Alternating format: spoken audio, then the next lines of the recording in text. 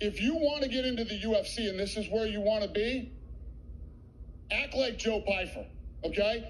Be Joe Pyfer. Be excited to be here. Be fired up to fight. Try to finish the fight. Try to win. Be Joe Pyfer and you will get into the UFC. Ey, yo soy el más odiado, McGregor en el octágono, ya no pierda, yo soy el más pagado. 1 millón por un show, si sueltan una canción en 5 meses, en verdad que dije wow. 3, 2, 1, boom, and we're on. What's up, everybody? It's your coach. Welcome to the most positive show on the internet right now, the Coach HP Show.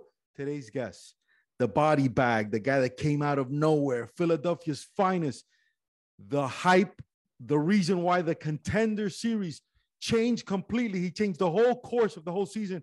My man Joe, body bag Pyfer. What's up, big dog? How you feel today? I'm good. Thanks for having me. How are you? Dude, I'm doing great. Listen, I'm so proud of you, bro. And I'm so thankful that you followed through with your word of coming on the show, because you don't know this, but just the fact that you came on the show today, you changed the whole thing, man, because what's important is the little things, not the knockout. I hope you're the champ and you do everything good, but these little things that you showed today, brother, it's going to help you in life in general, man. Yeah, for sure, man. Sorry about the I know we tried a couple times. I literally have had zero downtime from the time of the fight until yesterday. So this morning I got training pushed back an hour, coming to see some old friends, my old gym I used to train at, and figured I'd hit you up and get this going. You're the man. Look, I wore this for you, okay? And you're going to tell me the significance of this. You see I that right understand. there? You don't see it, car? dude. It's a 5.0 Mustang. Okay. Yeah, it was a little like pixelated for a second. Yeah.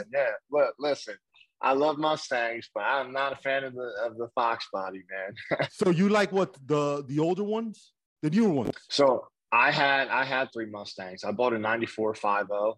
I had a 2000 GT, the 4.6, and then I also had another 4.6, which was an 06.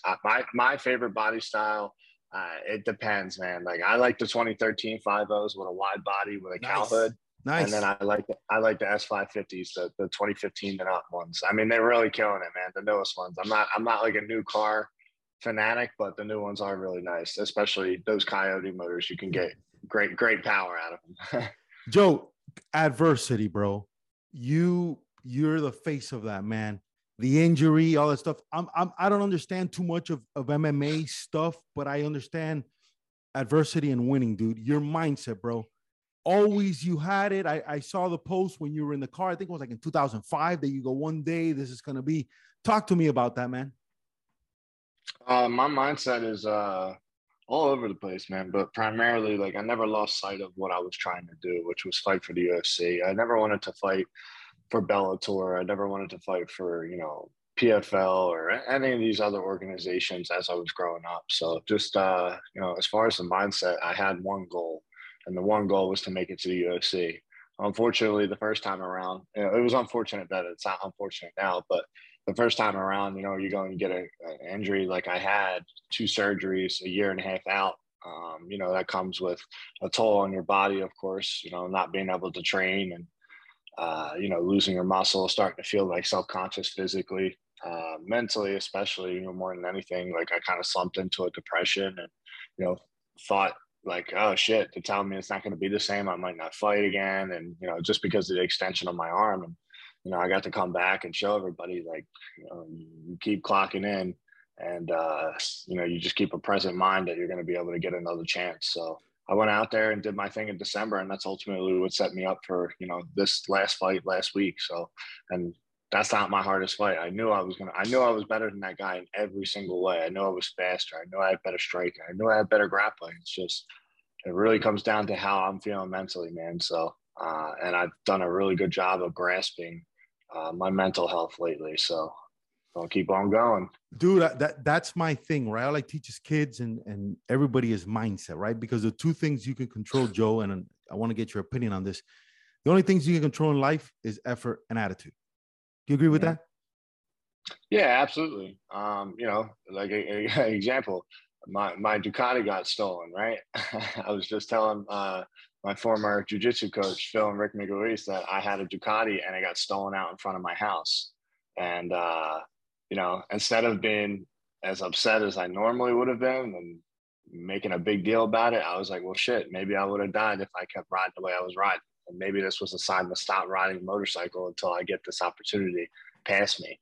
So, you got to spin the positive on everything as best that you can. You're not going to succeed with every situation, but I mean, it's something I had to learn and I had to grow up a lot. Unfortunately, I was not very mature in my early 20s because of a lot of anger problems. Yeah, but Joe, you're a bit, but how old are you? What are you, 25? I'm 25. I'll be 26 in September. You're a baby, bro. You're so young, man. You mentioned muscle, bro. I see a picture of you. You look normal. I see another picture. You look like the Hulk, bro. You're like jacked. Is it the shirts that trick you, bro? Because you're shredded, bro. That body, have you always had it? Is it now that you've had it, bro? Yeah, man. Well, here's the thing. Like, it depends. Like, obviously, I have to come down a decent bit. Like, when I started camp, I went from 216 down to 185. So, but I started a 13, 14-week camp so that way I could really get my weight down and not shock my body. Because this was only my second fight in 2 years. So I really didn't want to just have like a, 8 to 12-week camp and, have issues with the scale. So I've never missed weight. I'll never miss weight. And, as far as my build, like, I mean, I'm relatively thin for a middleweight, but, I don't have much fat either. So, I mean, shit, bro, I need to get a fucking tan because it's really bad. Listen, the tan's coming, bro. Where you are right now, man, I think you displayed, Joe, the perfect thing that you need to pop the way you pop, because you were lucky enough that the night you made the night, because the night sucked, right? You sparked this one that just passed, and I'm sure you watched, was everybody crushed because of you, because you put the bar there and everybody said, holy shit, I'm going to do what that guy did, right? And you had, Joe, the right combination of not only did you kill it on with the fight, but the way you behaved after was like, oh, this guy's like a dead, or, like this guy's like going to put us to sleep or something. Like you had the right amount of just crazy enough that it was like, yeah, not that we were like in the loony world, but you hit it right, bro. And I think that right now with the social media stuff is almost as important as being good on the ring, because it kind of balances both, Do you think about that at all or no? Yeah, absolutely, man. Listen, like what people don't understand, like I said in my post fight, is that I might be new to the cameras, but I'm not new to the sport. I've been in this game a long time, and I'm not saying I'm not a black belt. I haven't. I get reamed out all the time, And I was at Balance Studios and I got reamed out because I never put on a freaking gi. And I'm at Daniel Gracie's now and I get reamed out because I never put on a gi. For some reason, it's not my motivation. Like I really just love fighting. I actually forgot what the fuck your question was. I'm not gonna lie. Who cares? Who cares? Fuck the question. Say what you gotta say. But my point is like I'm not the new kid on the block. You know what I mean? Like to the cameras, that's my point. Is I may be new to the cameras, but I've been in the game for a long time. Like I've been at like Rick Miglerese, who owns and his brother Phil Miglerese. Like I'm actually here now. I was visiting them and made time for the call and whatnot. But they've known me since I was 5 years old in the sport and doing jiu-jitsu tournaments. And then Stephen Hague, who used to own Fight Factory, which is where Eddie Alvarez's career really took off, and Sam Morpizza, all these names that I drop of people I still talk to. I still talk to all these guys. So it's like I've been around for a while. I've seen people's careers be successful. Especially, the biggest name, and the reason I'll say it is because Eddie Alvarez was someone I also knew since I was 5 years old, when he was 19 years old, and nice. He can attest to that himself. You could call him and have that interview and, he would say the same thing. But, I've gotten to see people do the things right and do some things wrong. So I've had plenty of time to think about what I would say.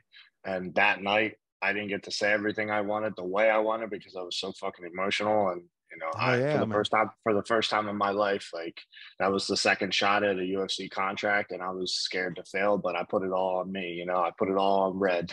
Yeah, I love it. I love it. How fucking cool is Dana White, huh?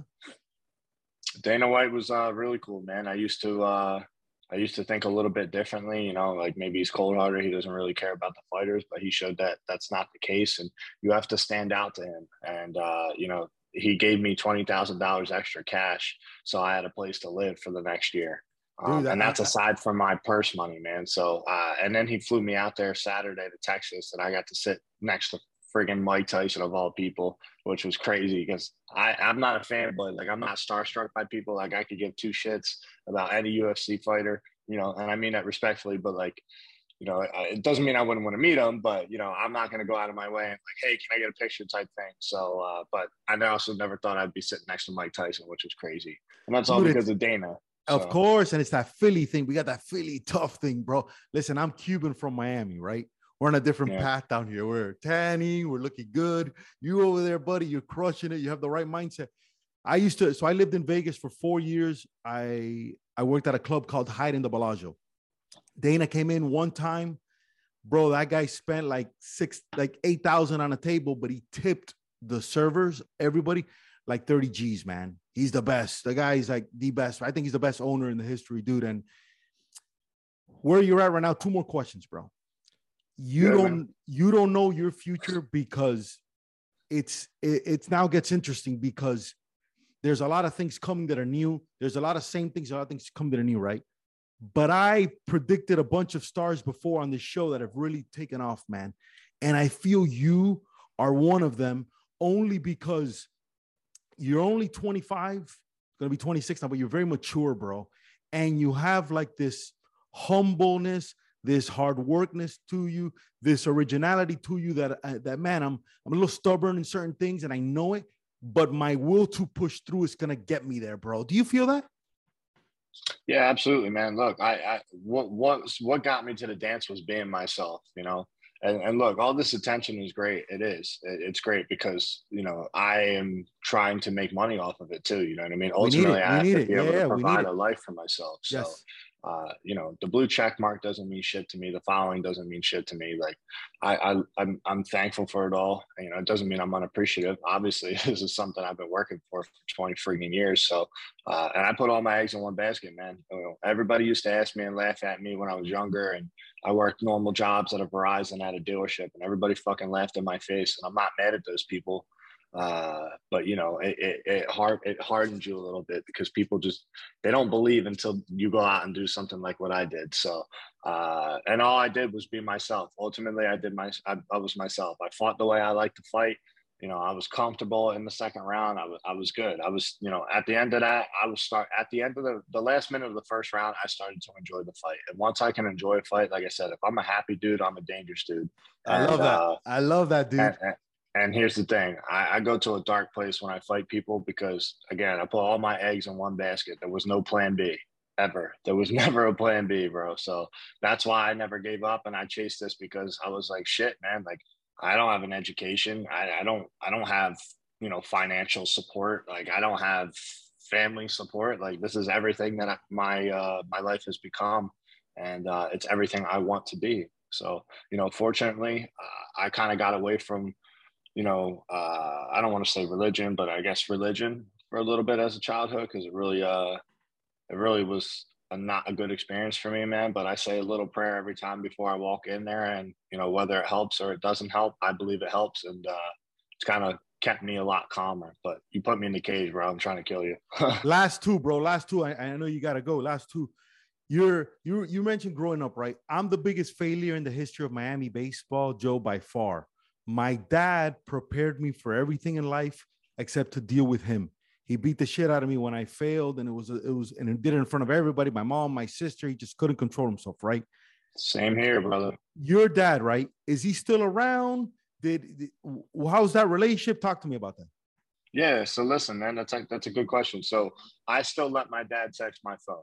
He'll still text my phone here and there, but I haven't talked to my mom and my sisters in over 2 years since the last Contender Series, by like a month before that. So it's been like 2 years and some change. And that was the absolute last contact I had with any family. My dad's half brother, my uncle, you know, I can't really say like I know him too well, but I know he's been super supportive lately as of, you know, my earlier career, like my early pro career. He tried to like be around, and he's been super nice, and there is no ill will, man. But growing up on it, there was no like. It's funny because the people that'll see this that are related to me, they'll get pissed off and be like, you got this grandfather and this fucking guy and blah blah blah. And it's like, dude, like you couldn't even tell me. You couldn't even tell me the last time you seen me. You couldn't tell me anything about myself. Like that's not family, bro. Like, you know what I'm saying? And I'm not shy to say it in the media because, I don't fucking give a shit whether you have my last name or you're blood related. If you're not in my life and I never saw you growing up, then go fuck yourself. Like it's truly like, and I'm not saying that like I would never tell them to their face, go fuck yourself. I just don't respond because it's like, what am I gonna say? So yeah, me and my dad, we don't really have a relationship, but I've let it be at least cordial enough to the point that like he can text me, but the second he starts doing some bullshit and like says some crazy shit, I just put him on block while I'm in a camp, and then I unblock him afterwards because no matter what, I've forgiven him, and I contemplated going to his house, honestly, and who knows if he'll see this, but I contemplated going to his house to just shake his hand and say, hey, maybe you didn't do a lot of things right as a dad, but thank you for getting me to where I'm at. Because without this story, without the experiences I've been through, I wouldn't be here. And he is ultimately the person that, led me to the dance. He introduced me to it. And, so if I owe him anything, I've contemplated, and maybe I still will, but, show up at the door and give him a handshake and then dip. You know what I mean? Dude, like, I love that. I know that me and my dad can never be like super close anymore because he has a lot of issues, probably, or whatever it is. Listen, same with me, dude. I haven't spoken to my dad in 3 years. My mom is a little out there. My sister, I haven't spoken to her in 3 years. And there's something that the immigrants and Cubans, they do. So I call it the Cuban guilt, which is like, oh, because we're family. And listen, you got to live your life, man. And your dad, unfortunately, showed you in 25 years, that's the sample size, if you can be around or not. Dude, you can't be around. You made a mature decision. It's hard, but it's a mature one because it gets lonely. And where you're going, it's going to get even lonelier because you're going to get a lot of hype around you. But can I trust this person, you, whatever? So I love that you did that, bro. I'm ready for that, man. But listen, I'm ready for that. I've been ready for that. I understand what fake love is. Instagram is fake love. Right. It could be, some of it is real love, but like ultimately when you got to categorize it, it's fake love. Like people look at fucking likes and they look at views and they look at blue check marks and all these people that ride your dick when you get a little bit of fame. Bro, I'm just a dude that is trying to fucking be happy. You know what I mean? I'm trying to make some money. I'm trying to provide for myself and the people that I love and I care about, and that's ultimately my goal. And I want, and too many people die in seconds from violence and, getting shot and shit. And like, I don't want to fucking die, bro. Like I want to live. So let's live. What I'm doing, I'm living right now. You know what I mean? I'm living my best life right now. So yes, it's sir. I'm finally reaping a little bit of the rewards from a lot of time that people will never see, man. I put my whole life into this, so just ready to keep it rolling. I love it. Joe, favorite type of music? Man, definitely rap. I love Roy Jones. I love rap music. And the only reason I love rap music is because of the rhythm. Give me one Roy Jones song that's like the one. Can't be touched. I love that one. That one's iconic. Touched. And then the other one is I Smoke, I Drank. That one's really like a thug one, but I love that. I drank. Have you thought of your walkout song? Because you didn't have one at the Contender, right? They didn't do that. Yeah. I've thought of my walkout song.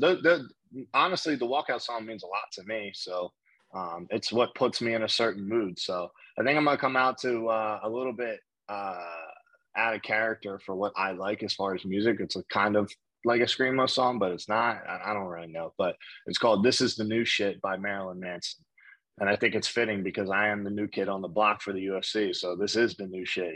I'm gonna go out there. I'm gonna whoop this kid on September 17th. So where are you? Is that in Vegas? Is that in Vegas? Yeah, it's in Vegas. It's at the Apex again. Bro, I gotta go support. I might have to go support you, bro. I don't know how this works with tickets though. I don't know how many people can get in the building. Buddy, I'll come in through the door. I'll sneak in somewhere. You don't even worry about that, bro. Listen, man, I can't. I'm so proud of you. I might fall under the fake media, fake hype category because I'm gonna be 100% honest with you, man. I did not know who you were till I saw you there. But just like you said, the thing about the God and the religion stuff, man. My whole purpose is to help people win, and I get about 1,000 DMs of people all over the country, parents with their kids and stuff like that. and the mindset that you have, the behavior you've shown, brother, to me is I'm super proud of that, and I want to encourage that. Before I let you go, any questions for me, man? One question, anything I can help you with? Man, I don't have a question for you. I just have a thank you. You know, thank you for having me on here. You sound like a genuine person. I enjoyed the interview. I think you asked some really good questions that bring out, you know, the diversity and the kind of person I am and what I want to do in this sport. You know what I mean? So this shit don't last forever, brother. So I'm trying to provide for myself, and that's first and foremost. But nah, man, all I want to say is just thank you, and I hope this takes off, and I hope it helps some people to understand that, you know, don't buy into all the media bullshit. Like, as far as like the promotional, we're all human beings. We all struggle. Every fighter has mental blocks that they have to get past. And I'm just not afraid to show mine, because I know that when I get in there, I can be a mean motherfucker still. So let's go. The body bag. There we go. All right, my man. Hold on. I'm going to stop this. I'm going to say bye to you the right way. Okay. Hold on.